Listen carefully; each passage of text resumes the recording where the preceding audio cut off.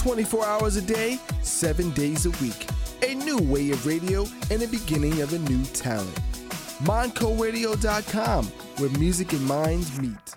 Hi, everybody. It's Gene Simmons. You're listening to The Kiss Room on Montco Radio, but you knew that. You wanted the best and you got it. Highest band in the land, Kiss!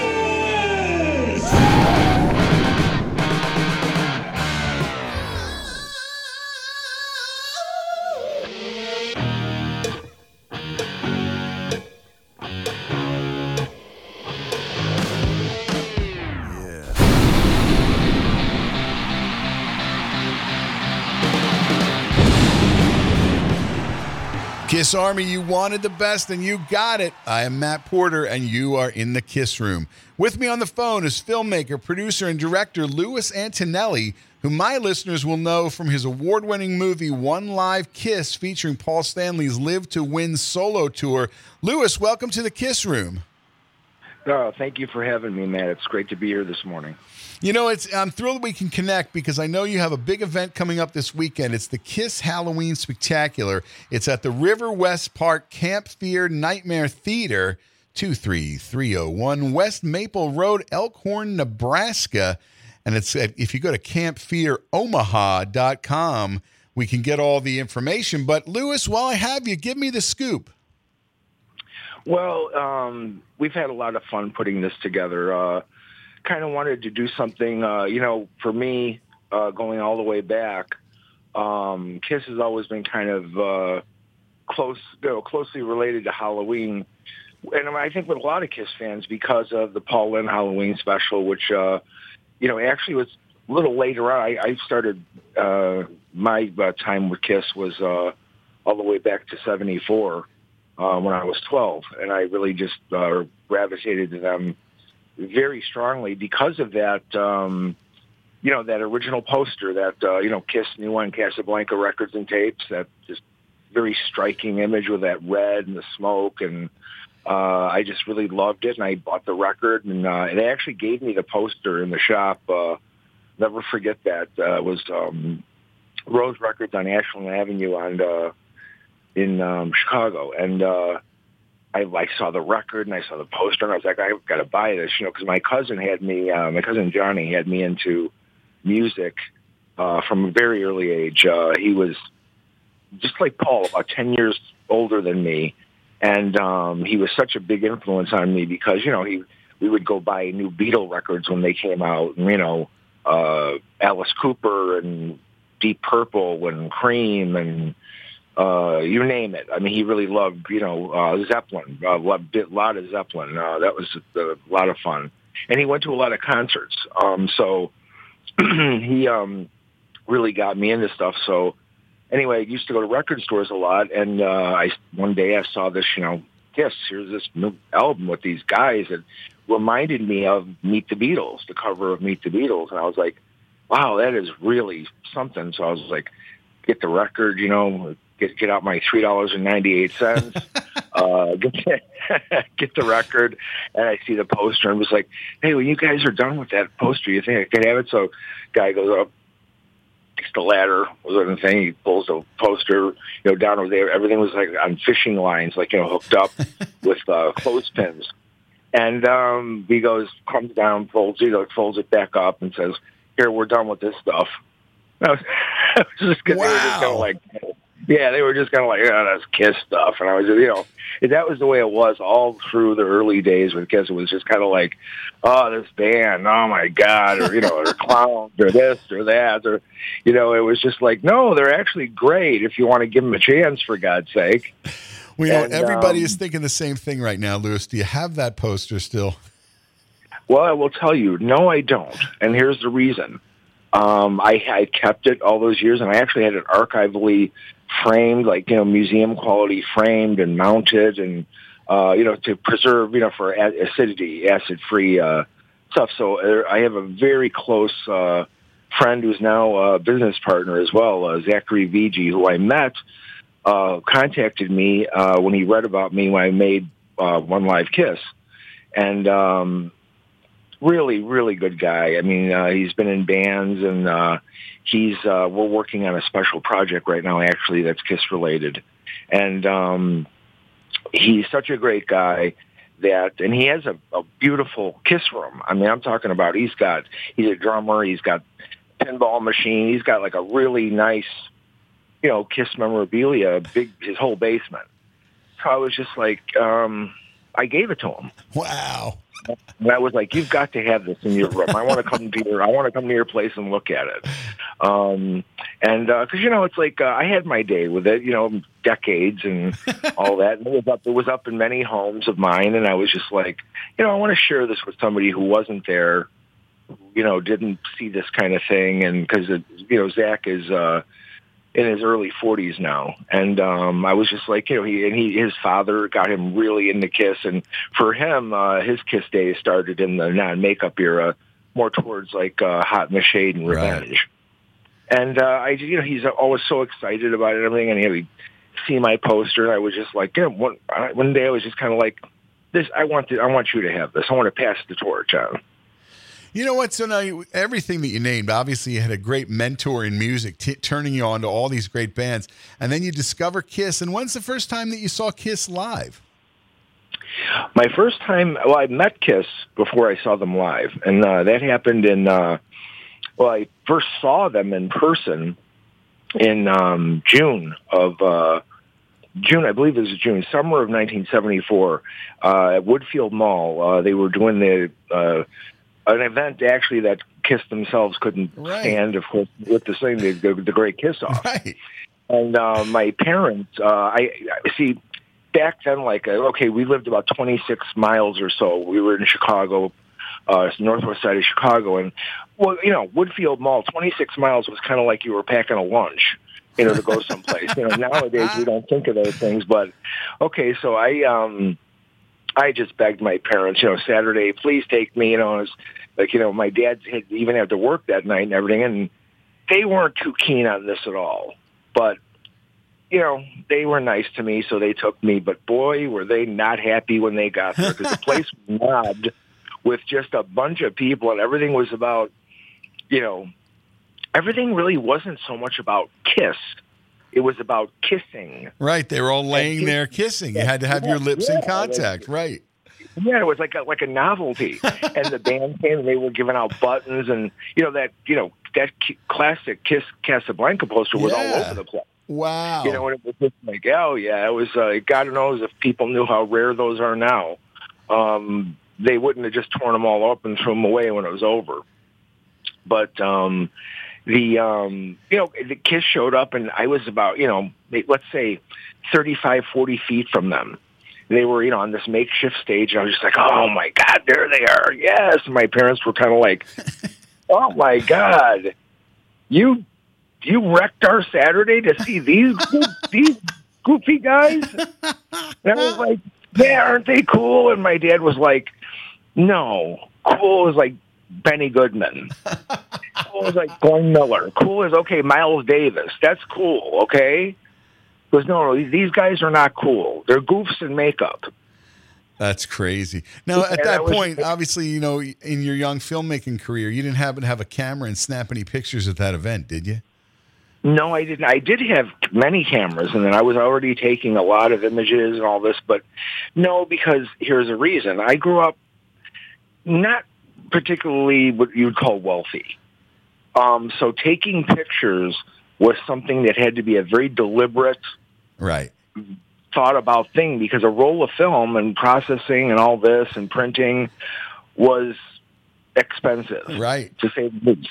So I didn't think of taking pictures of things like that, because for me it was just kind of like I took pictures taking very seriously, because I actually at the time I was making money taking pictures. I would take pictures for local newspapers, even for the bigger newspapers, and I would get $10 to $20 an image.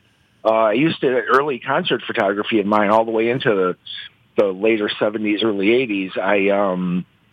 I would sell pictures to Circus Magazine, Cream Magazine, Hit Parader, Rolling Stone. I mean, you name it, because they all paid $10 to $20, as usual to a kid, because I was a teenager. They would pay you, and one time it was really, this is a very fond memory for me. I had, I was showing some pictures, recent stuff and stuff to Queen. And Freddie Mercury said, I told him, this is one that's going to be published soon, and I just got $20. And he was like, and he brought it up in English pounds, and he was like, oh my God, you're getting so ripped off. and he's like, photographers make much more than that, Lewis. And then he thought a minute, and he realized I was a teenager. And he thought back, and he was just like, no, I understand. Yes, $20 was a lot of money to me when I was your age, too. So with that in mind, what was your first published image? Do you remember? Yes. My first published image was from my first Kiss concert, which was, well, anyway, I better backtrack a little because in November of 74, my cousin, Johnny, again, he took me to Mount Prospect, Illinois, to a record shop to meet Kiss before they were going to play that night at the Aragon Ballroom in Chicago. And I could not go to that show because he had to work that night. And I couldn't go myself, and I didn't have any friends who could do that with me because, I was a kid. And, but I went to the store to meet them, and they came in. I always loved joking with the guys after that because it was like, there was not many people there to meet them. But this was at the time that, Kiss was infamous, not famous. And they came in, and I always loved to tell them, I said, my God, did you guys stink? I mean, because, they had like, gaffer's tape on some parts of their, costumes. And right. They only had, they didn't change out of the costumes a lot because there was only like, the under, what do you call it, spandex thing, those they've changed, but everything else was kind of like musky. Oh, man. Okay, yeah, we loved joking about it. They were like, oh, those lean days in the car. Sweaty leather. Sweaty leather and Bill O'Coin, using his charge card to pay for gas for the tour and all those wonderful things that people, when they think of Kiss, they think of, this monster-sized band and all this. And, I'll tell you, in those days, they really were still like that, except on a budget. Right. And, they stayed at the Holiday Inns and stuff. And it was like, they were the coolest guys, though. But I always gravitated to Paul because even from that first poster and the album cover, I was just like, oh, that guy with the star on his face, he looks so, he really intrigues me. And I started reading bio stuff and all this, and I found out he was an art student and all this. And I felt a real connection to this his kind of way of being. You know what I'm saying? When there was very little of this kind of stuff out there then, but I did know certain things about him, and I was like, oh, that guy is really cool. And he reminded me a bit of my cousin, kind of like the whole Kiss Rebel thing. Because my cousin was like he had his own in the basement of the house he made out of he made like a cardboard wall, and he had his own black light room with zigzag posters and lava lamps and all this crazy shit because him and his friends were smoking a lot of pot down there. And playing music really loud. It sounds like you had a good leader into the world of rock and roll. It's nice. I really did. A good leader into the world of rock and roll and a good starting point for my hearing loss. All those bands, absolutely. Every band you name, there's definitely that's going to add up to ringing in your ears. And that leads to my first concert ever, actually. My cousin John and his friends got an extra ticket, and they took me to see at the old International Amphitheater in Chicago, Alice Cooper Band, 1973. Wow. It was $1 Billion Babies tour, and I loved it. It was wild, crazy, loud as hell, M80s and cherry bombs and everything going, all toilet paper flying all over the place, and I was like, this is for me. I really like this shit. And I was just like, oh my God. And it was just so intense. And then wasn't able to go for a while because my parents didn't like that I particularly went to a concert like that. So anyway, there was a lot of subterfuge in the early part of my life because my cousin, like I said, he was a prankster, and he'd figure out ways of like, all right, well, it's like, not, we're going to have you do this now. Okay, and I'm going to take you to go see this, but make sure you don't tell anybody. Your Uncle Joe and Aunt May are going to kill me. And I was like, because we lived 5 doors away from each other. My family kind of lived on one block and across 2 alleyways on Addison Street near Cicero in Chicago, not very far from Wrigley Field. So when I met the band, which was November 8th, 1974, I'll never forget it. That night they were playing with, they were actually headlining because Mark Bolan of T-Rex was supposed to, but then was unsure if he was going to be there or not. But I wasn't at that show that night, but that show was a band Paul likes to talk about a lot, Hydra, who he knew pretty well from touring, Hydra and UFO and Mark Bolan T-Rex. I wasn't able to see that, but I was able to meet them that afternoon. It was an incredible thing. It was a life-changing thing for me because I got to really spend time with them, in particular Paul. And I sat down with him, and I showed him experimental pictures I had done, and told him about short amateur films I made in 16 millimeter and 8 millimeter and every gauge you could think of, and the films I was studying and all this, and the drawings I would make for my storyboards and all this stuff. And he was very, very kind and very interested. And I'm not sure if he saw a kindred spirit or if he just liked my whole attitude and everything. And I just also then I had, as I do today, I had quite a lot of chutzpah, and I just asked him right out, I would like to put you in a movie. Can I make a movie with you?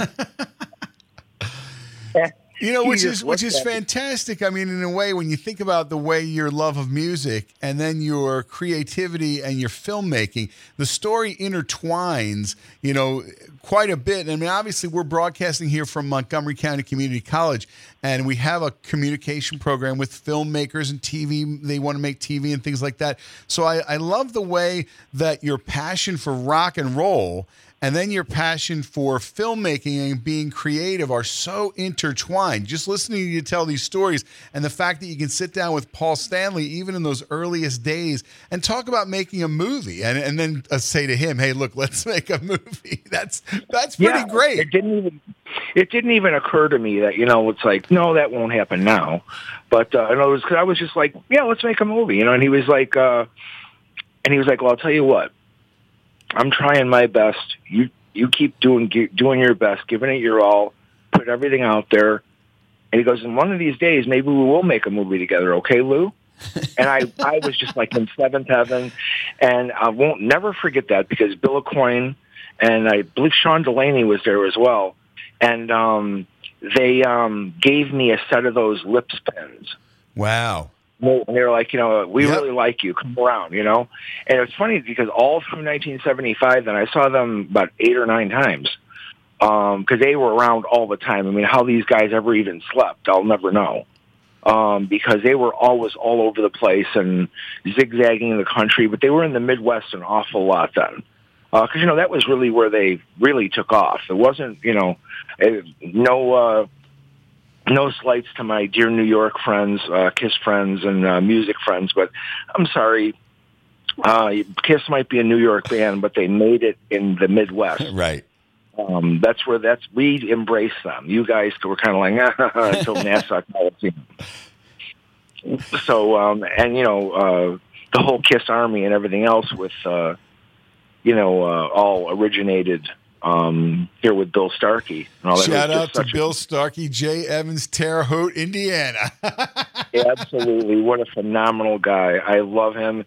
Back then, it was, everything was kind of word of mouth or kind of backs of magazines and stuff where you would just kind of like write people. And it's like, oh, you saw that? You got a ticket stub? You got this? You got that? Well, speaking of like tickets and stuff like that, no matter that I had the lips pen that I could get in and all that, because then until the Destroyer tour, until the Destroyer tour, you could still use the lips pens, but I just wore them like a badge of honor. But I still bought tickets to shows. And my first, because I wanted to support, I saw that these guys were putting everything into everything, and I wanted to give ticket prices back then were like $4.50. Okay, I mean, I know they're a big difference from now. The least I ever paid to see Kiss with Rush was $3.50. Wow. So yeah, it's a different day now. Of course, that the service fees for 30 seconds of somebody doing something I think are $40 or $45 now. And that's not even somebody doing it; that's an automated system doing it. But they didn't even have service fees back then. But then when they did, I think they were a quarter or 50 cents. So, yes, we're in a different era, of course. And kind of bringing us up to the present, obviously, like I said at the start, you have a big event this weekend, the Kiss Halloween Spectacular, when people can go to campfearomaha.com for the info. And one of the movies that you're going to show is called Midnight Movie, which is, you said it's your first professional film, and then it also integrates Kiss. Kind of bring us up to that point and talk about, what we could see at the event when you show that. Okay, thank you for bringing that up, because actually it wasn't my first professional film. It was about my fourth. I completed that film when I was 19, and my first film that I was professionally made that was in movie theaters and all that was when I was 17. Wow. That movie was called The Game, and made for a whole whopping budget of $425. But I can make, as Kiss loves to say, the band. I could squeeze a penny into Lincoln screen because I like to maximize budgets. I really do, and I think any slob can go out there and just be like, oh, I'm so creative and all this, and throw money at a production and get some semblance of quality or some semblance of something for somebody wants to look at. But to me, it's a lot harder and a lot more fun and challenging to say, okay, I have $200,000 to make a production, $250,000. Well, I want to make that look like about $1.5 million. Right. On screen. That, to me, that's what I do. And that's coming from very definitely a Roger Corman sensibility of, the great, they call him the king of the, great B movies of AIP and all that. Yes. And, if the audience, if you're not familiar with Mr. Corman, check out his films, because you've probably seen many of his films and don't even know it. But he made all those classics with Vincent Price, and before that, films like Day the World Ended, and Not of This Earth, and just some really, really fun times at the movies. Thinking about that, the one thing that I think would be interesting to kind of go there is what were tricks that you used to get the maximum out of the money to put it all on the screen? What are some things to our young filmmakers listening here at Montco? What tips can they use from your experiences to stretch that $425 into $1 million? Well, okay, and in the case of like The Game, and we will get back to Midnight Movie, which we were discussing before, is there's many ways you can do it. One of the ways is not being an ass, and that is getting in there and getting people to like you, because you're genuine, you're not trying to just use them, you care about people. And you want to make it a thing where, you're working with, at the time, just past this time, actually, pardon me, during the time of The Game, I'm losing track of myself. So I'm sorry, because I thought we were talking about Midnight Movie, which is later. And I'm all over the map today. I'm good with you. I'm trying to follow, and I'll tell you, my espresso is helping me a great deal with it. So anyway, I was in high school. I went to Gordon Tech High School in Chicago, which at the time was quite a famous high school around the country for, academics, sports. There was a very big sports school. It was on Addison Street as well in California. A lot of aspects of my early life wrap around Addison Street. I will tell you, that's where I really found my identity. And that's another aspect of my life that really kind of relates to how Paul and Kiss were, because, a lot of things wrapped around Queens Boulevard and different areas of the Bronx and Brooklyn. And same with the Ramones, actually. I mean, a lot of things were wrapped around Rockaway and 53rd and 3rd. And, there was very specific areas in their life where they came from. And that's another, band that I was blessed to really get to know very well, and did many works with them. Ramon was one of very important person in my life, like a mentor as well, like Paul Stanley. It's very interesting to me, too, that both of those bands came from virtually the same area and the same time period, and really changed the face of music and culture forever with what they did. Absolutely. And honor to know and work with both of them, I'll tell you. But anyway, ways to maximize budgets is, first off, you find as much as you can to do and get on the screen, props, anything you need to do for free, by scouring around to see who has things and who will lend you things and so forth, stuff like that. Secondly, like I say, when I made the game, I was still a student at Gordon Tech High School, and I was in the TV, theater, stage, all that. And so I was a staff chief of production for WKGT TV. Which when we made, daily television, and I actually had a rock show, which was kind of like, you could say it was highly influenced by Frame for Frame, Don Kirshner's rock concert. Right. I would get in there and I would introduce bands. We would shoot them live in the studio, multi-camera and all that. Then I would do concert reviews. And I thought I was kind of like, the teenage version of Don Kirshner. It was kind of a lot of fun. I was real serious about it, like Don Kirshner always with his delivery. I was throwing around, the A&M Records guys and this and that. I would do the same thing, but I would be, these guys are managed by this one and this one. Yeah, just total Don Kirshner ripoff, but I loved it because I was like, I like Don Kirshner. We used to love all those music shows that were on, at 10, 11, 12 o'clock, Wolfman Jack, all that, ABC in concert, Dick Clark, all that was, wonderful times for music television, I'll tell you. You know what? I think that's the exciting thing, is you're really growing up in one of the greatest times of rock. Really every band that you've named, and the fact that you've gotten to know them personally, even at a young age, and you're able to create these kind of things, but also be in the midst of that scene. Really, it's almost seems like a storybook kind of a thing, because it really was a time that I don't think we're ever going to see, like where you have bands like, you named Kiss and Ramones, two of the most influential bands ever, I think, or are we ever going to see like that kind of age? But yet, in the same way, you were doing television, you were doing a show, and it's exciting. I mean, now in 2021, everybody's got a YouTube channel or whatever. But at the time, you're doing stuff that you really had to work to make it happen.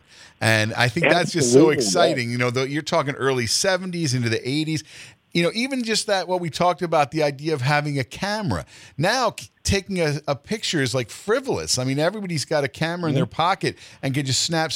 But even the way that you frame that as like almost like a sacred thing, you had to know what you wanted to take a picture of, because it cost a fortune. You had to take it to the Photomat or wherever and get it done. But the way that everything you're describing, it's that kind of romantic view of those days of rock and production, and it's putting a smile on my face ear to ear.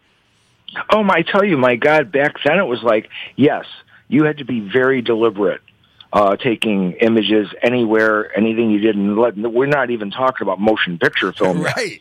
yet, anything like that. With still images, like, okay, in more, let's say, the last 20 years or so, when I was, officially working for Kiss on tour books or as an official photographer at events or things like this. Well, okay, I was with some other guys who I like very much, and I'm not slighting you guys at all. Believe me, I love you, but my attitude, and that's, you guys, I do not understand at all shooting, 3,000 images in a night. Right. I don't get that. To me, that's fish in a barrel photography. And I'm just like, well, why don't you just free roll it, HD free roll it, and then just grab still frames, because 3,000 shots a night, my God. And, even, so they were like, well, how many did you take? And I was like, About 50. They're like, what? Why so little? I was like, well, I hunt. I stalk my images. I wait for moments that are going to happen, and then I capture them. Or I don't, or I fail at capturing them. But I'll tell you, I'm going to give it my damn best shot. But I'm not going to just, click off shutters like crazy. No, I don't do that. I want to find the moment, feel it out, just be in the vibe with the performer and just grab it. Just snap it out of the air. And that's what I believe in doing, and I still do it to this day. I will not go out and shoot all that. So it tires me out just to say 3,000 shots. I was Kiss's official photographer for the Sturgis event when they did that. And in the whole weekend being there, the whole time of Sturgis, I shot about 200 and something pictures. And that was official pictures with the governor, and they got the key to Sturgis, the city. It was, in South Dakota, it was Kiss Day, in the state. And I gave them all the images that, and they used quite a lot of them. And there's no fluff. There's no extra, because I don't believe in that. I believe unless you make an error technically, you make your shots count. And that's one of the things I could say to students is, don't bemoan what you don't have. Go out and, like I said, if you don't have, not long ago, because I very strongly believe in mentoring students, because I've had great mentors in my life, both in music and old Hollywood cinema. A lot of people have really helped me get where I am. And that's one of the things you need to do. You need to talk to people. You need to be humble. You can't get out there. You need to have a certain amount of, like I say, chutzpah, or maybe you could say slight arrogance about you. But what that does is give you a sense of, I'm not going to let this business swallow me whole, because, back then or now or ever, it's a very, very hard business. In fact, just about impossible business to deal with. Unless you have as my friend Mike Gaynor used to love to say, he ran a record shop. He was like, a new record would come in of a certain thing, and he'd go, I go, wow. I'm like, that's pretty, in jazz or something like that. I said, wow, I'm like, that's really terrific. And he'd go, yeah, well, it takes a cat with a certain kind of wig for that. and I always love that kind of like, that little, beatnik kind of like straight up and down, a Vietnam dude kind of talking. He's like, yeah, a certain kind of wig needs to listen to that. And I really love that. We're talking about avant-garde John Coltrane stuff, or, Albert Eiler is way out there, screeching horns and just going crazy. But yet there is a real structure and there's real creativity going on in all that noise. I mean, it's the same thing could be said for maybe John Cale, perhaps. But anyway, you really need to, first off, learn to live with little sleep. Mm-hmm. That's number one. That's a really big deal. Learn to just train yourself to abuse yourself. That's one of the things you're really going to have to do if you want to make films, or if you want to make music, or if you want to do anything creative. Secondly, you need to believe in yourself to a level of insanity. Right. Absolutely. Yes. You cannot, because nobody else will. Okay, you're going to have to show them, you're going to have to show people, because especially nowadays, I feel actually kind of bad for, even with all the, that they got every toy available, or every new kind of camera, or, their cell phone will make movies or whatever. I will tell you, I feel bad for younger people today, because it's because of the very nature that nowadays everybody is a director. Everybody is a producer. Everybody's developing something that you have, like, thousands upon thousands of productions being made to better or worse quality, or thematically, however well they, start to learn how to write. That's very important, because I meet a lot of filmmakers who, they can take maybe a pretty picture, but they can't write or read a paragraph, because, oh my God. I'll type, like I was working with an editor recently on the promo thing for this weekend, and I could have done it myself, but I wanted to work with younger people, and I sent her some text about, things as straightforward as like sync. Okay, like the images need to be in sync, okay? And because she's like, well, nobody's going to notice that but you. And I was like, no, actually, let's put it this way: if nobody notices it but me, that's bad enough. Right. I said, but how about an audience of one? How about an audience that Paul Stanley is going to see this, may see this, and he'd think I went out of my mind that I put him out of sync. Okay, and he was like, you're really demanding. I was like, my dear, if you think this is demanding, I sell shoes. Do something, please. Don't do this. Because actually, I'm being so nice to you. Whereas I could just turn all devil on you and say, are you out of your mind? Right. Telling me that you can't see that this is out of sync. I have to tell you about this. I have to tell you about that.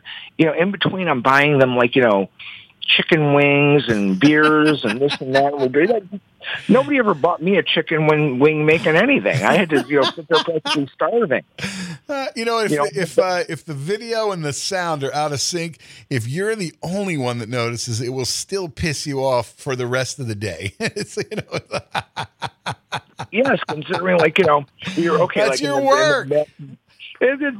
We were syncing up the trailer for the original trailer for One Live Kiss, and I'm just kind of like, well, not only was that production a labor of love, 32 years in its genesis, but I worked 4 years on that movie from inception. In other words, from when Paul was going to do Live to Win and all that, and I so gravitated to it, and I said, okay, this is the time, because I found out from Eric Singer about that. And I was like, okay, now this is the time. I think this is the time I'm going to make a film with Paul. And from inception to that we agreed to actually make the film on my birthday. I was with Kiss in California. It was actually a very sad weekend because it was when Eric, who's one of the most lovely people in the world. I love Eric. He's a dear friend. Is when his father passed away. Oh. And Kiss was performing a series of shows in Northern California. And this was 2006, and it was actually on my birthday that we said we were going to make the film.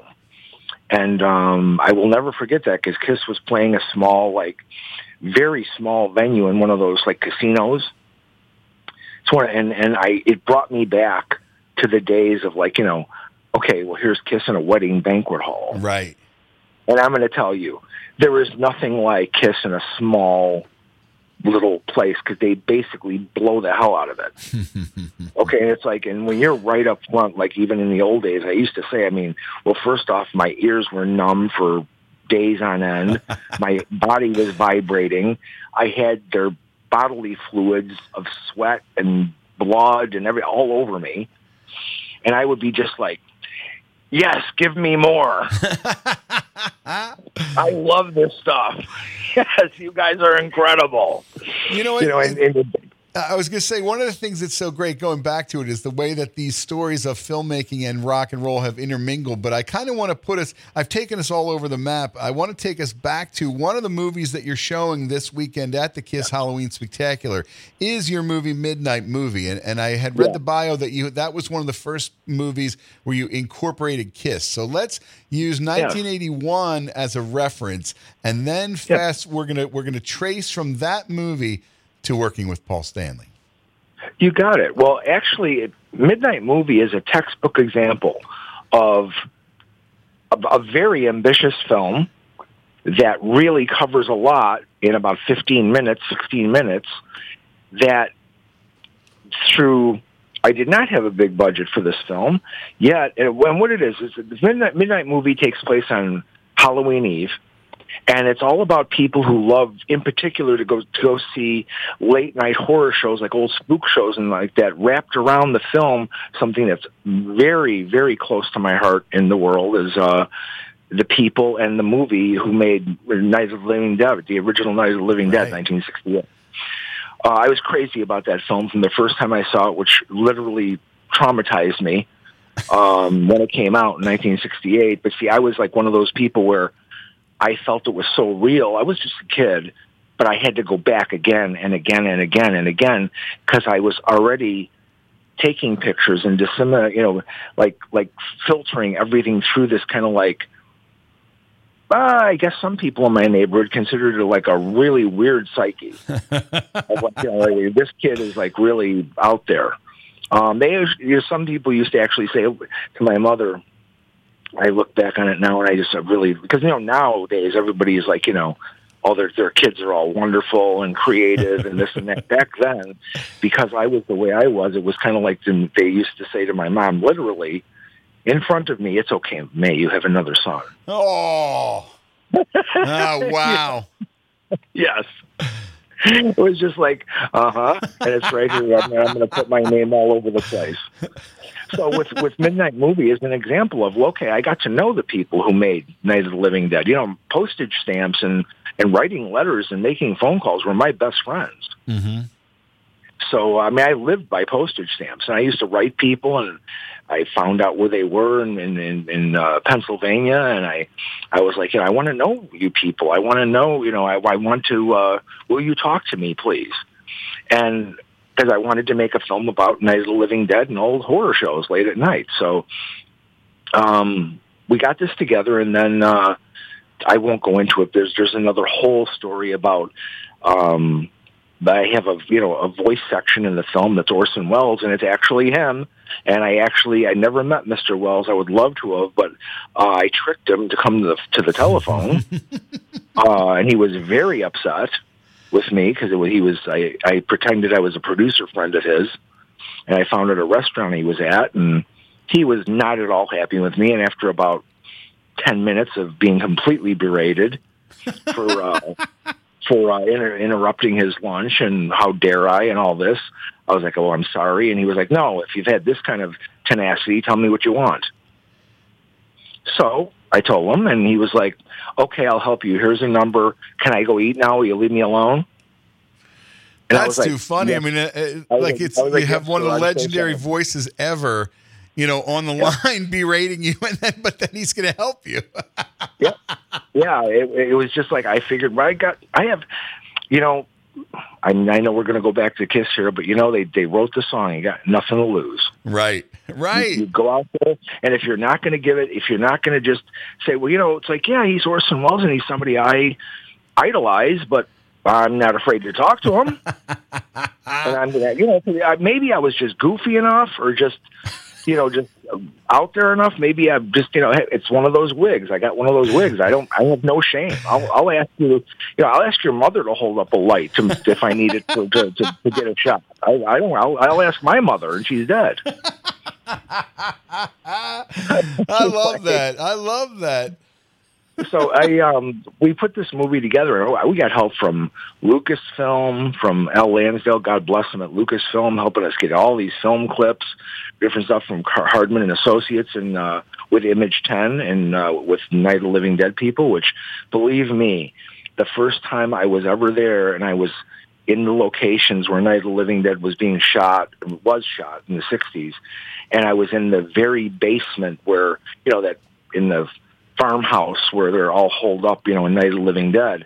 The basement didn't actually exist. The basement was actually the production office's basement in the original The Latent Image, George Romero's The Latent Image. I went down in this basement, and here it is. I'm standing in the exact place this film was shot.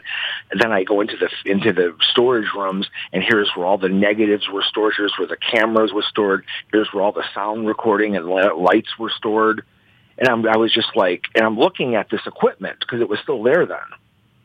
And I was like, this is like sacred ground right here. I was like blown away to touch the camera that, the Aeroflex 2C that shot Night of the Living Dead, the blimp and everything. It was all there.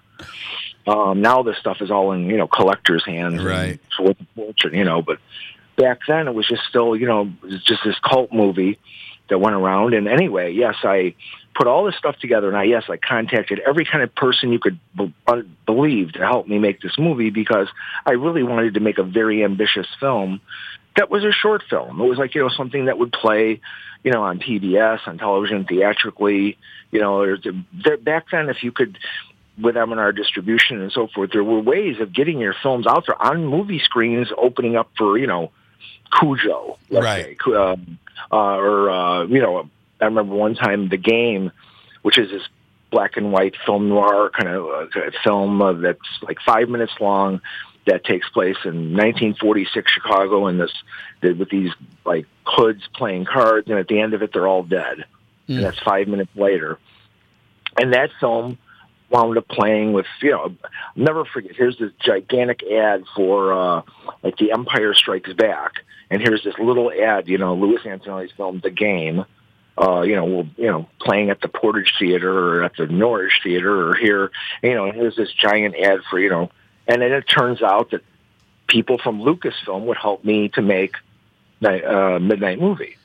Wow. And Night of the Living Dead and so forth. So what I did was right before the film ends with the Orson Welles track, it's kind of like a false ending, I do this montage of classic moments from horror films that kind of all tie in together into this like rhythmic and visual like symphony of horror.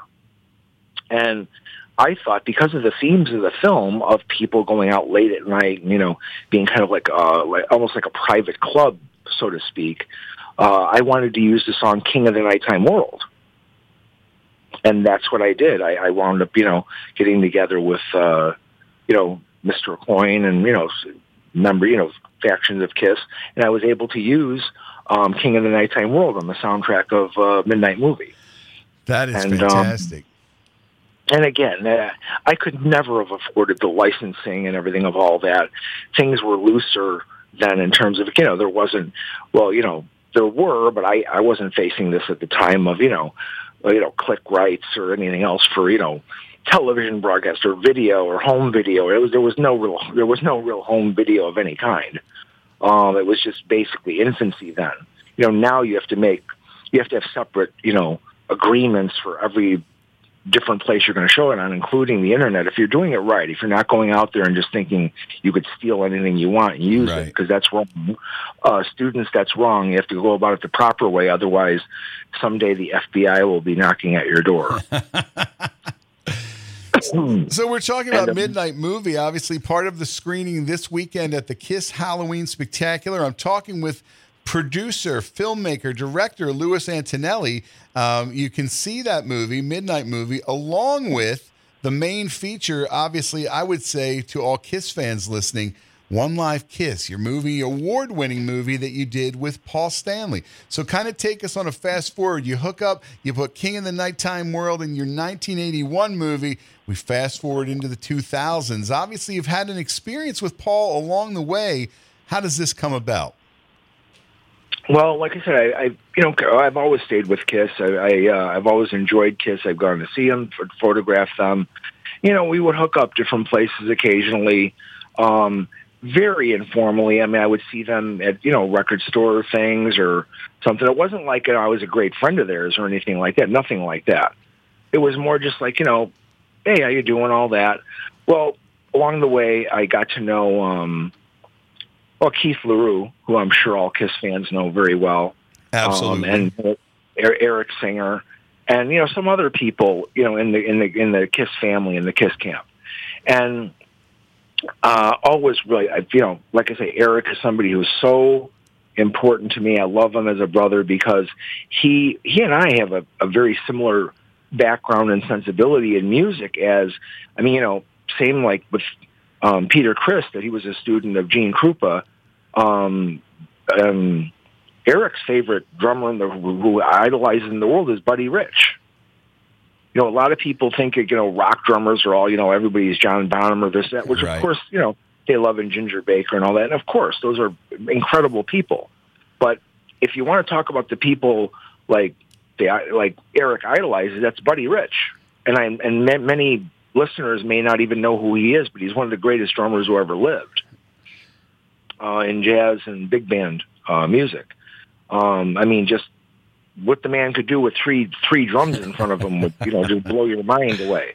He didn't need a gigantic drum kit at all. He needed 3 drums or a hi-hat. He could just on a hi-hat. I remember one time seeing Max Roach, who I got to know very well. He was one of the founders of bebop with Charlie Parker and Dizzy Gillespie. I saw him perform an entire set on nothing but a hi-hat. And he blew people away. It was just, I was mesmerized watching him. What he played the stand. He played the top of it. He would use his foot to just slightly open it to create like a sizzle effect. I mean, the things that these men would do, these creative geniuses would do, saying, okay, I just have a hi-hat. You know, I'm going to play that. That's going to become 5 instruments, not just one instrument, of this like polyrhythmic theory. And so Eric and I connected on a lot of those kind of vibes of like, you know, about music love of music people. And also, you know, we're both Midwesterners too. That's another, you know, Midwest people tend to be a certain way. That's why I've always stayed in the Midwest. This has always been my base, and I travel around the world, but all the time. But I wouldn't dream of living in L.A. or New York because it's just not my scene. It's not my vibe. I like to go there. You don't have the wig for that. I don't. No, I'm very definitely a Midwest guy. I mean, Chicago and now Omaha, very definitely. I love it. I love the feeling. I love the people, and it's what speaks to me. You know, it's I don't want 24 hours a day, even though half the time it lines up that. I don't want 24 hours a day of my life to be about the film business, the entertainment business, or frickin' movies. Right. I want to have a life. Right, absolutely. And students, this is something I could tell you. Live your life. Don't just get out there and think that, you know, don't think that your movies will be just the greatest thing in the world because you have references to other movies in them. Okay, no, that's not, you know, I know Quentin Tarantino, he got very fortunate by letting that work for him. And there's other people doing it now as well. But believe me, you don't want your movies to be about just everybody else's movies or homages or to other directors or all these things. Yes, we all cop things from each other. We all blatantly, I'll never forget, you know, one time I was a student of Martin Scorsese's at the American Film Institute, which was an incredible honor. I spent quite a bit of time with him. And I was asking him about a shot in Raging Bull that I felt really reminded me of a shot of Orson Welles' Macbeth from the 40s. And I said, did that, you know, were you referencing that there? Did that inspire you to make that shot? He goes, no, I outright stole it. Woo. And I was like, there you go. I think I've done the same thing. I steal stuff from other people and say, yes, all right, bro, I made that up, yeah. You know, I actually was going to make a film once about a crazy-ass film director who was so pretentious, and his mother gave birth to him because she was impregnated by a Van Gogh self-portrait in the Louvre.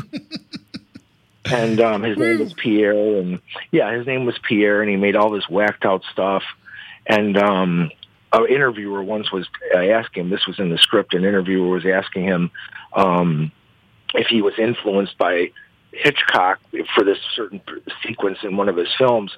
And he goes, in a flurry of French, he goes, that bastard stole that from me. And he's like, I'm the one who originated that.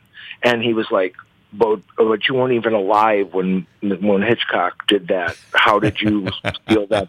How did Hitchcock steal it from you? He goes, he stole it from my mother's womb. Oh. So you see, I mean, it's like people like that pretentious. It was like he stole it from me when I was still in the cosmos of the never regions of my mother's womb.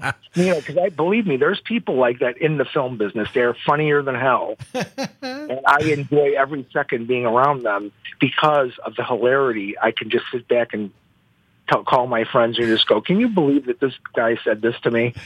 It makes for a good story, that's for sure. It's funny as hell. So anyway, so I heard about Paul's Live to Win concept, and I knew what he had been through with his divorce and different things that happened in his life, and I kind of was really feeling what was happening with what he wanted to do with his Live to Win solo album. I mean, and I knew he was doing something important here because it was like to him, something that really he needed to do because he was doing art at the time again. He went back to doing artwork for therapy, and it turned into a wonderful business for him, which is great, and I love his artwork. But I was starting to really feel this. And I was hearing a lot of things, and I was like, live to win. That's exactly what we talked about in 1974. So I started to think of thematically, how can this all come together? And I don't want to make just some concert film with Paul. I want to make a motion picture. How are we going to do this? What can we do? So I started throwing around some ideas, and then they were brought to Paul. And Paul was like, I like this. Okay. And then he started checking out my work, and I was like, oh, yeah, okay.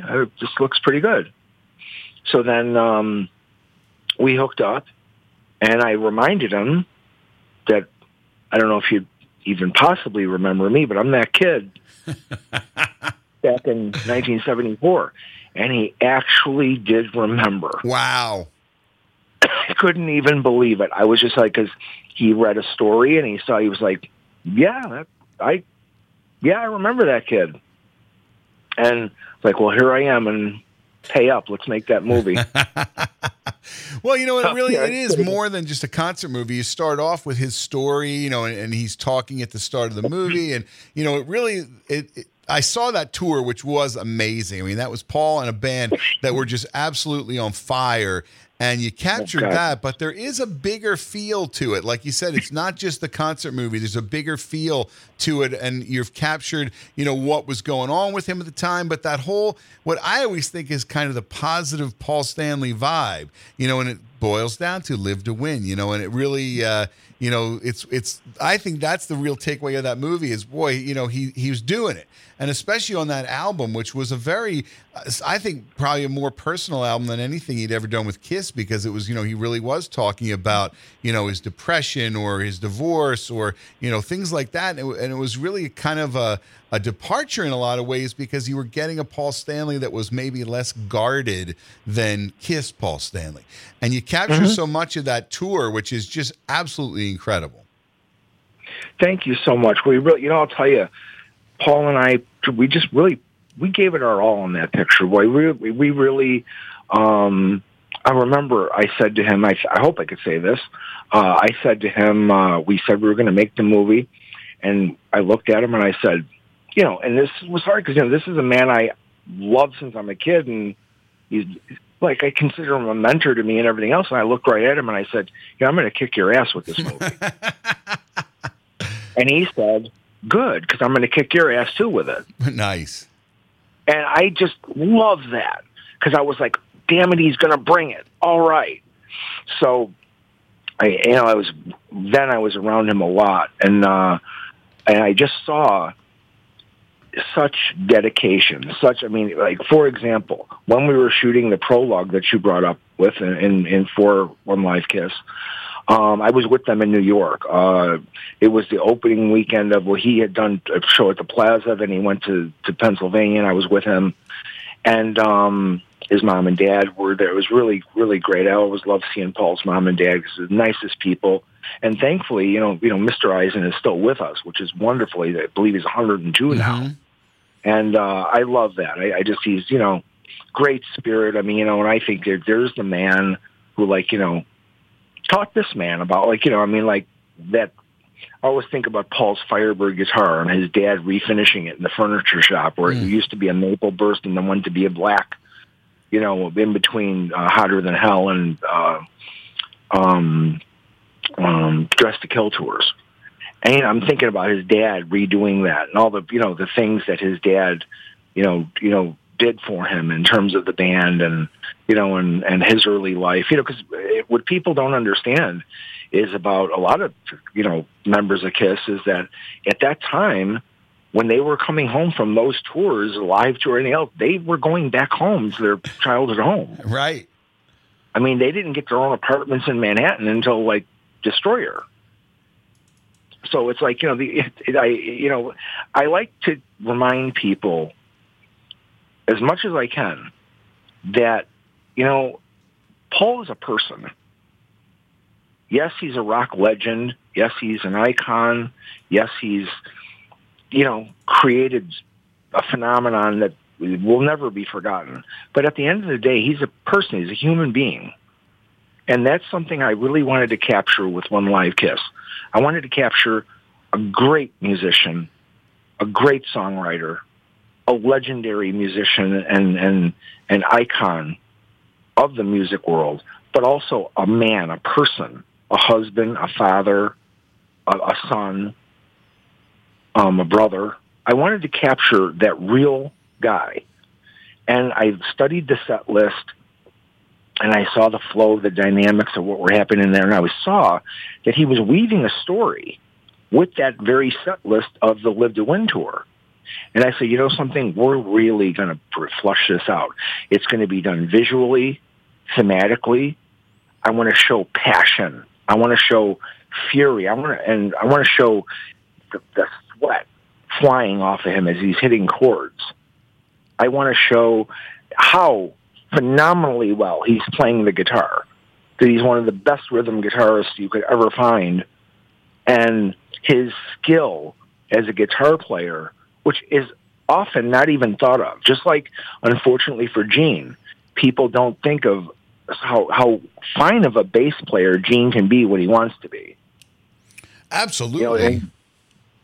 Yeah. I mean, I remember once being with them in Las Vegas and at the Palms, and they had done a show, and I was just really struck that night of how phenomenally well Gene was playing.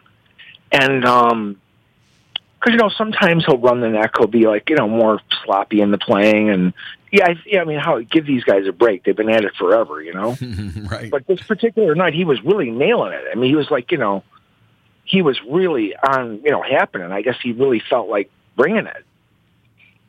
And after the show, I said to him, "Geez, Gene, that was some terrific playing. Wow!" And I brought up some instances. And he was like, "Well, you were really listening." And I was like, "Well, no, thank you. I think I love hearing you play when you're you're what you do, how you do it. It's just it's so uniquely you. I love when you bring that." And he just looked at me and he was like, "Thank you, Lou." And it was like, nobody says stuff like this to me. And I just it's not not brown nosing. I'm not doing this. I'm saying it from my heart. And I wanted to show very critically, as you could see, the close-ups and the way he's playing his guitar, what he's doing.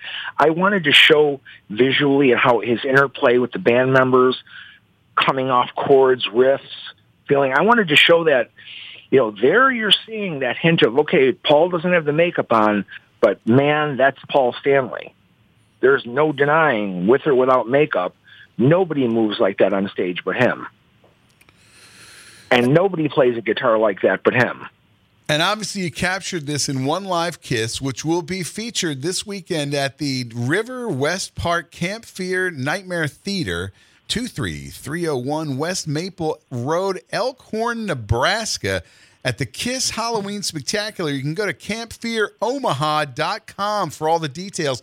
Kiss Army and the sound of my voice, you want to go to this. Imagine seeing One Live Kiss up on a big screen. We're talking with Louis Antonelli, who created One Live Kiss with Paul Stanley. He'll be on hand to play this movie for you, and we know already that the audio and video will be in sync because he's meticulously making this happen. So Kiss Army, hit that website. You're going to want to make sure that you go to this event this weekend. It is Halloween weekend, so everybody's out there looking for some fun. What was it like? Obviously, I was going to say, going back to this, now you have a mentor and an idol and someone that you've looked up to and listened to for all this time.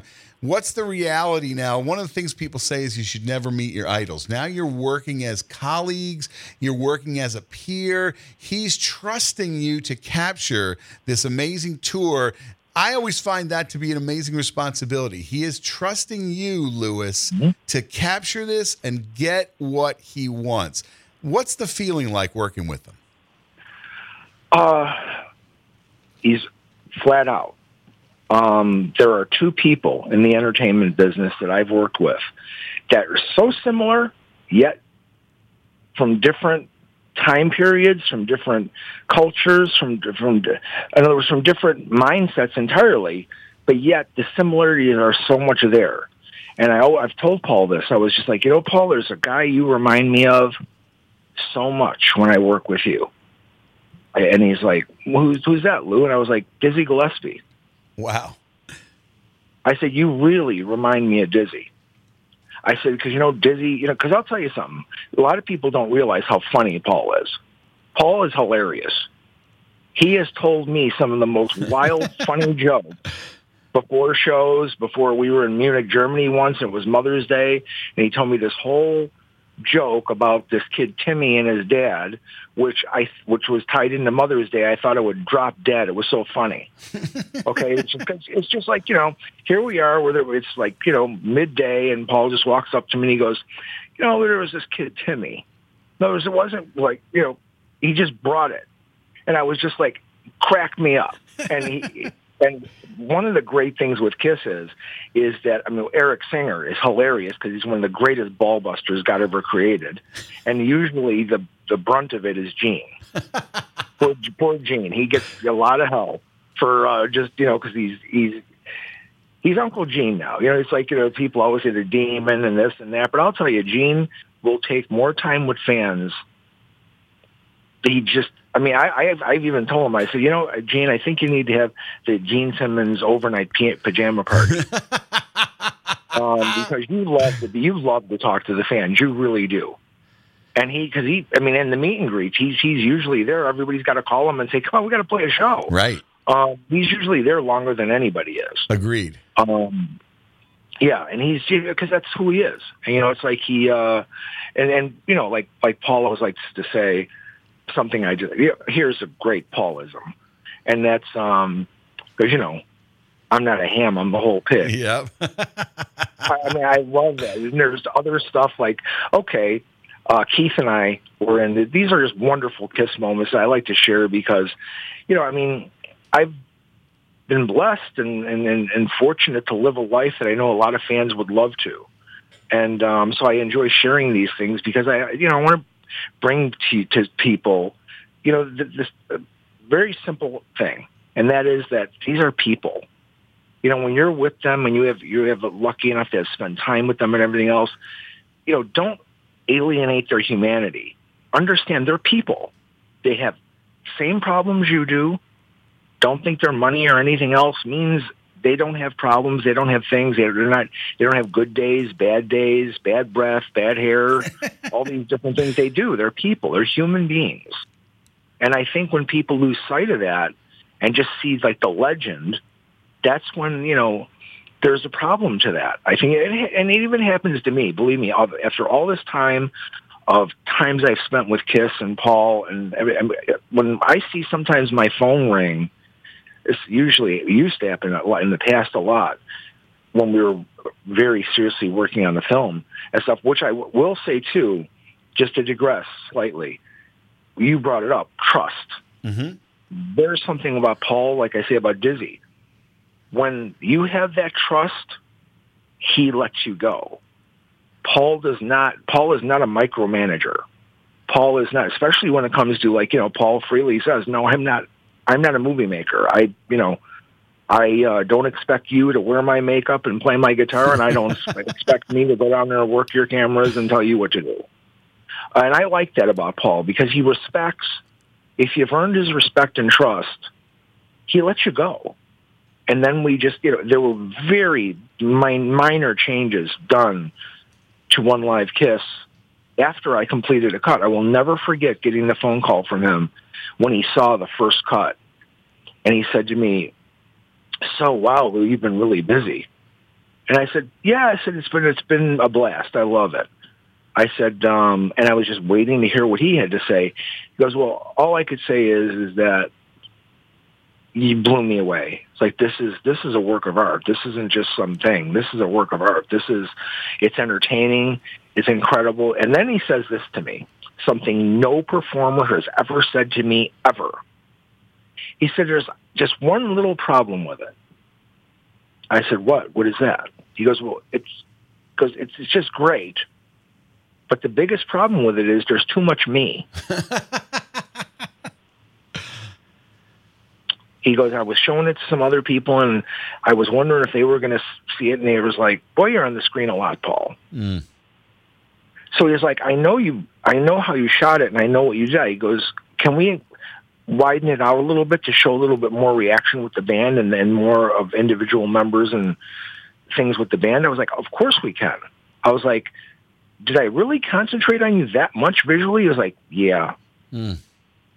And I was like, but he didn't tell me, well, change that. He didn't have like, a list with time code numbers on it telling me, right. How to make my film. He let me make my film, but he gave these suggestions and would go like, like, okay, here's another example. I wanted to end the movie with this poetic piece from 1917 about this star, because I'm a published poet and I've done a lot in poetry, and I felt that this piece of literature really reflected about about his personality. And he saw it and he said, Lou, I love that. I think it's terrific. He goes, but you know something? I don't think it's going to resonate with my fans. Mm.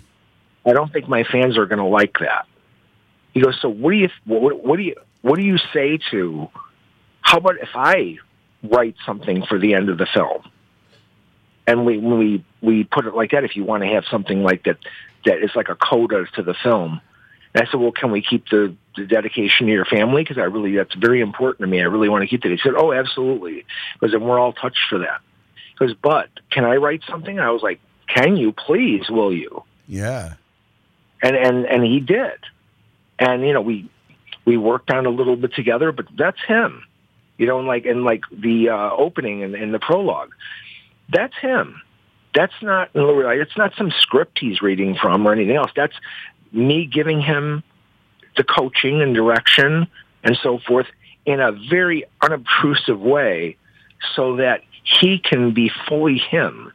Because that's one of the things a director really needs to do is give a performer every amount of space in the world and every freedom in the world to let that self come out. Not just the performer, but the self come out. And one of the problems in my business is too many people over-direct. Because they need to prove how good they are or something. Or how, oh, I'm so special. Oh, my God. Yeah, no, you're not. Everybody did the same, did what you did before you did it 100 years ago. So get over yourself. Okay, after the Great Train Robbery and after Citizen Kane, you're excuse me. Beep that. Bleep. I'm sorry. Anyway, I just get a kick out of, people. It's like, you're not reinventing the wheel every time. Okay, you get out there, and if you make it's up to the audience if you made a damn good film. That's not up to you. You just can do your best, and if you feel proud in it, just be happy that people will come out to see it. But yeah, Paul is one of the greatest people to work with in the business. And let me tell you, I've worked with some real pieces of work. Okay? I've worked with some people who it was actually in their rider of their contract that you weren't to look them in the eye. Well, I think you really summed it up just now. You made a damn good movie, and bringing us right up to the present, this One Live Kiss will be featured at the Kiss Halloween Spectacular this weekend at the River West Park Camp Fear Nightmare Theater, 23301 West Maple Road, Elkhorn, Nebraska. Go to campfearomaha.com. Obviously, Lou, can you give us just a quick kind of rundown of what people can expect when they come to the event this weekend? Yes. In the best tradition of Kiss, we're going to blow your doors off. When you come to this event, you are going to not only have an opportunity to win a whole lot of prizes from Kiss, which includes picks, official stage use pick sets, T-shirts and posters, and we're giving away so much stuff. I think somebody's going to take me home with them.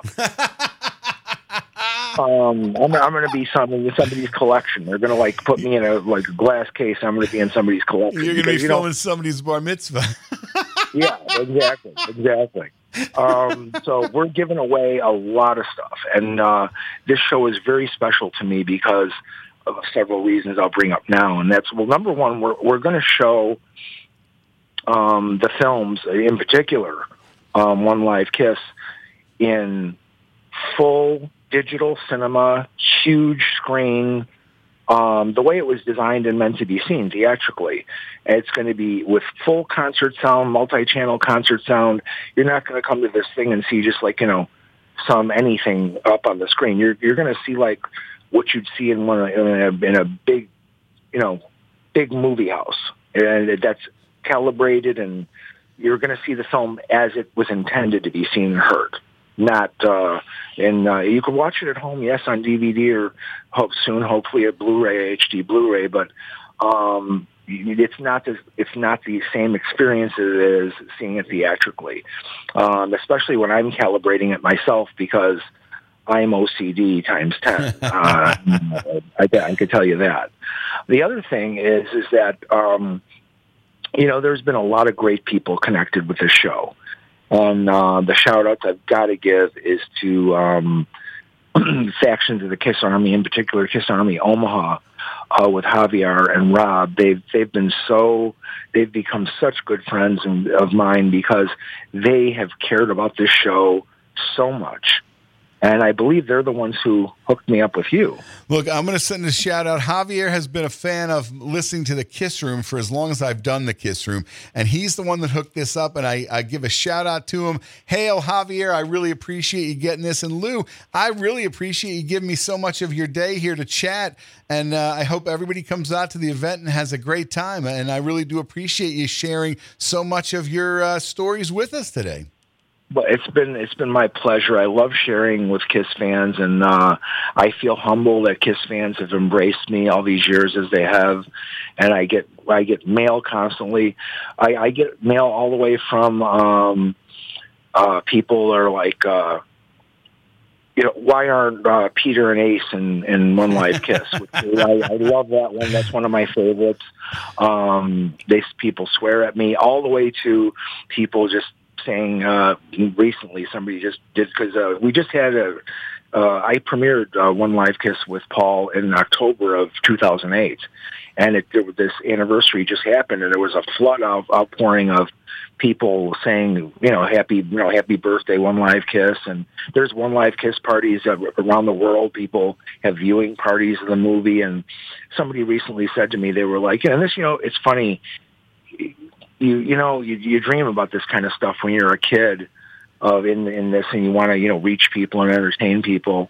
And somebody actually says to you, that either you changed your life with something you did, which has been said to me, which I'm incredibly humble for.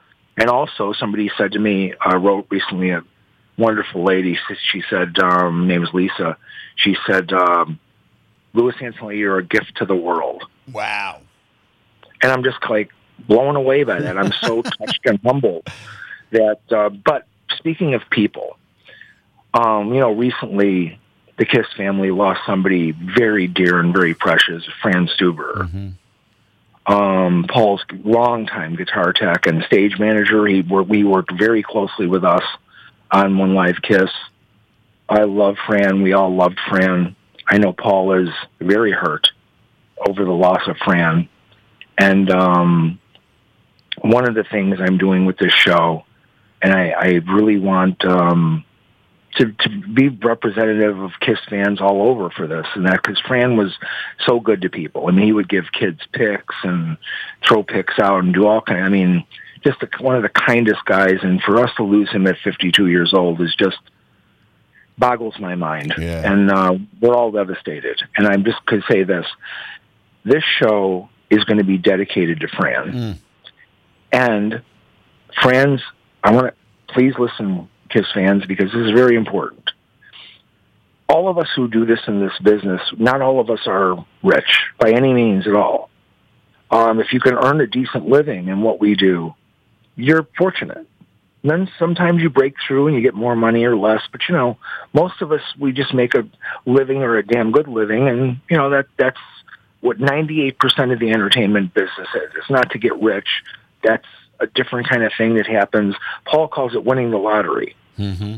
And he always says, we didn't win the lottery once, we won it twice. And whoever can't appreciate that, well, they just never deserve to have it to begin with. Because, I mean, he does, he realizes fully well that it's rare that it happens. So what I want to do with this show is that I've put my own money into this show of, putting it on, promoting it, all that. I'm not at all interested in getting it back, even though I could certainly use it. But no, I don't want to get it back. What we're doing is we want to, all the proceeds of this show, we're going to donate to the Franz Stuber Memorial Fund, the GoFundMe for his family, for his wife and 2 sons. Mm. So, KISS fans, please join me in that. Whatever you could give, if it's $1, if it's $5, please give to Franz Fund, because everybody in this business is just a working professional giving it their all, and they have families. And if you could help out Fran and his family, even if you never met Fran, believe me, at shows, you felt him, because everything he did for Paul made Paul's performance that much greater. And everybody in the crowd heard him every night say, you wanted the best and you got the best. That was him doing that call, which, everybody in that room feels that every time. There's nothing like it. So Louis Antonelli, I can't thank you enough. I had a great time talking with you, and thank you for sharing so much of a chunk of your time with me today. Is there any last-minute thought you'd like to leave to the KISS Army listening all around the planet? Yes. Thank you very much. I love you all, and it's such a pleasure to be part of you. It's like, Paul always says, and Gene and the band, we're all KISS fans. At the end of the day, we're all KISS fans. And it's so much fun to have met so many of you, and I'm honored when you write me.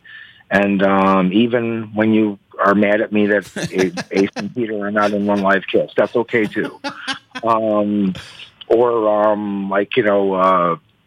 One of my favorites is somebody wrote me one, or wrote on Amazon, pardon me, that the film great but could have been better.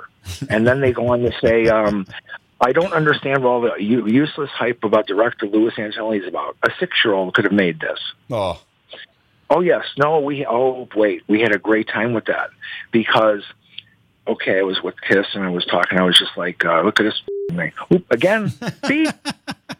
And I said, it's so terribly unfair. They're like, I know, nobody should say this. I was like, no, I'm talking about all those wonderful 6-year-old directors that I have not reached yet. I'm more 4.5, 5 years old. It's so unfair. And everybody's just laughing like crazy. And I was just like, how unfair is that to the brilliant 6-year-olds who are directing out in the world right now? I'm not there yet.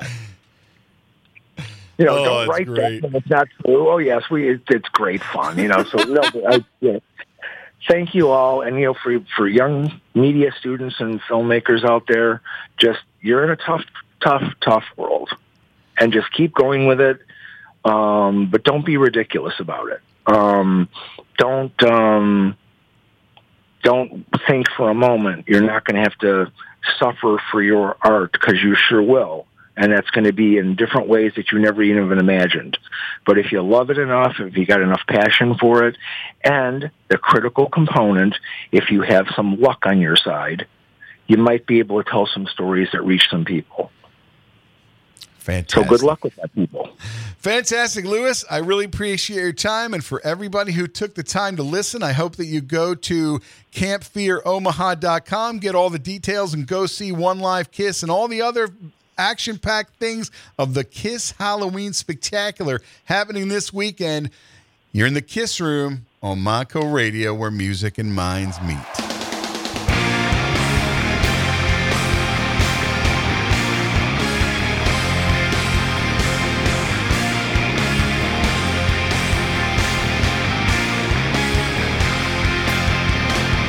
Frustrated, degraded, down before you're done.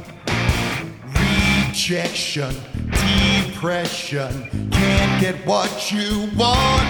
You ask me how I made my way. You ask me everywhere and why. You hang the truth stands like a lie. Live to win till you die, till the light that's in your eyes. Live to win, take it all, just keep fighting till you fall. Obsessive, compulsive, suffocates your mind. Confusion, delusions, kills your dreams in time. You ask me how I took the pain, crawled up from my lowest low, step by step and day by day, till there's one less friend to go. Live to win till you die, till the light that's in your eyes. Live to win, take it all, just keep fighting till you fall. Day by day, kicking all the way, I'm not caving in. Let another round begin. Live to win, yeah. Live, yeah. Win.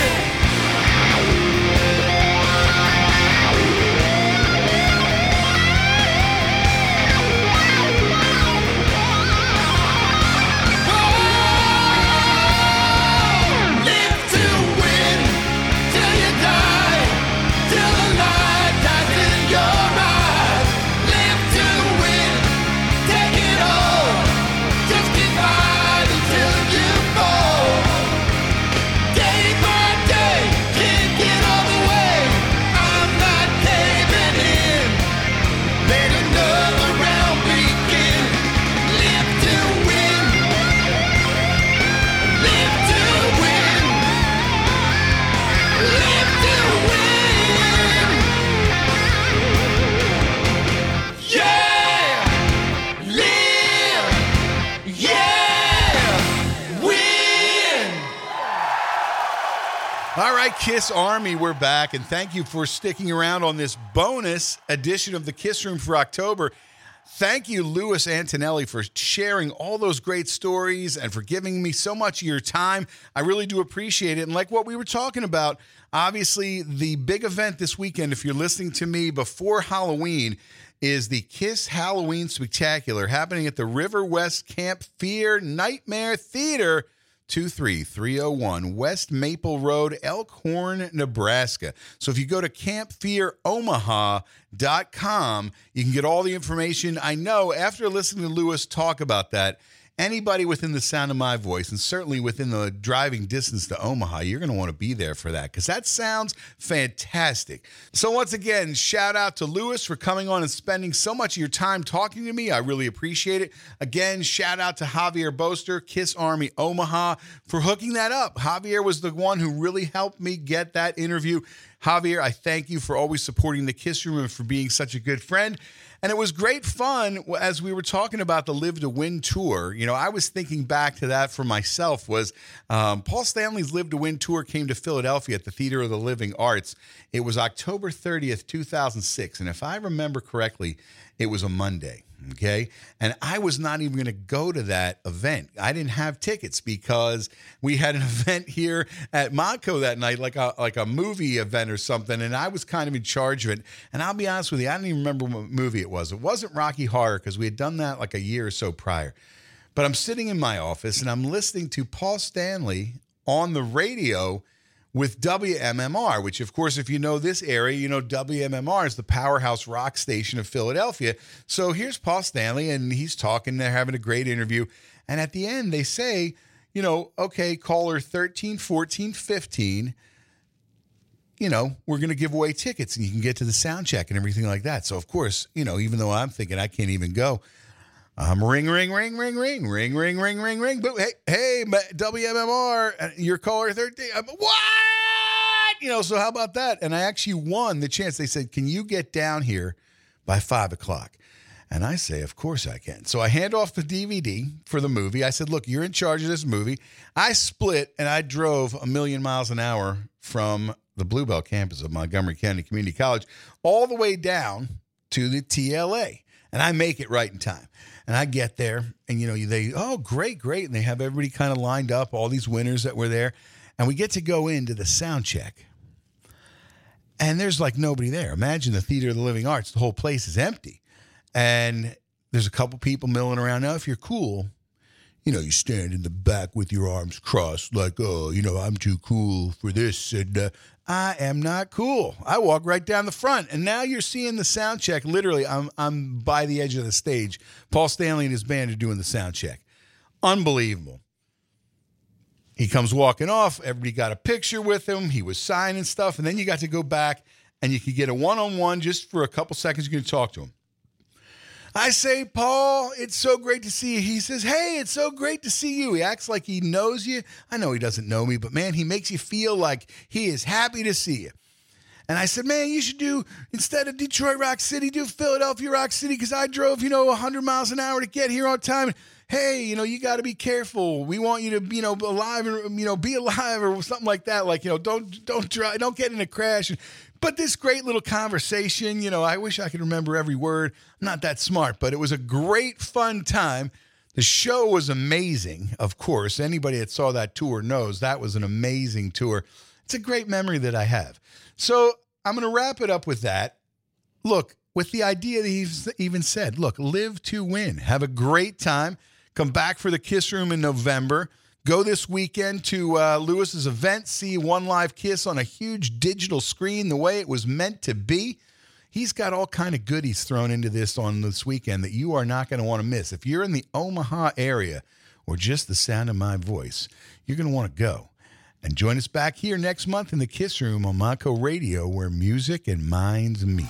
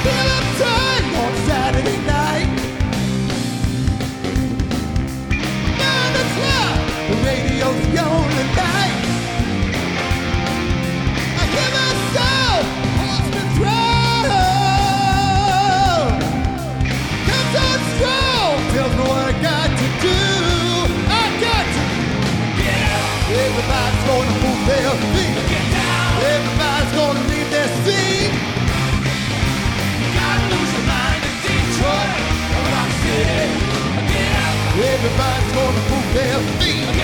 Everybody's gonna leave their seat. Getting late, I just can't wait. 10 o'clock, I gotta hit the road. First I drink and then I smoke. Start the car, try to make the midnight show. Let's go. Everybody's gonna move their feet. Get down. Everybody's gonna leave their seat.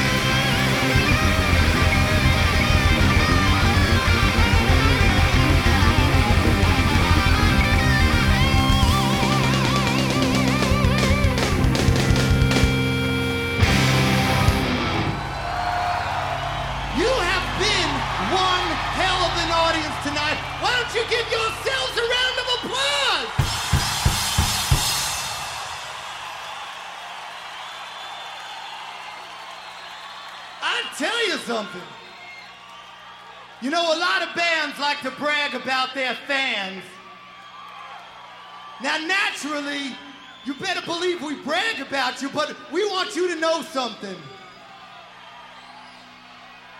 We want you to know, we know that you are our fans, but don't you ever forget, we are your fans. We love you.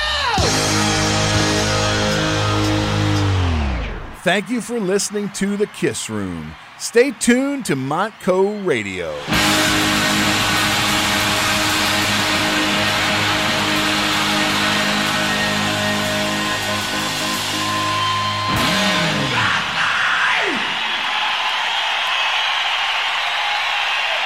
Any last-minute crazy things you want to say to conform with expectations? No, but I will say something to anybody out there that's, you know, the weird guy or the weird girl that always has the weird things that they do that their friends put them down for. Don't think it's so weird.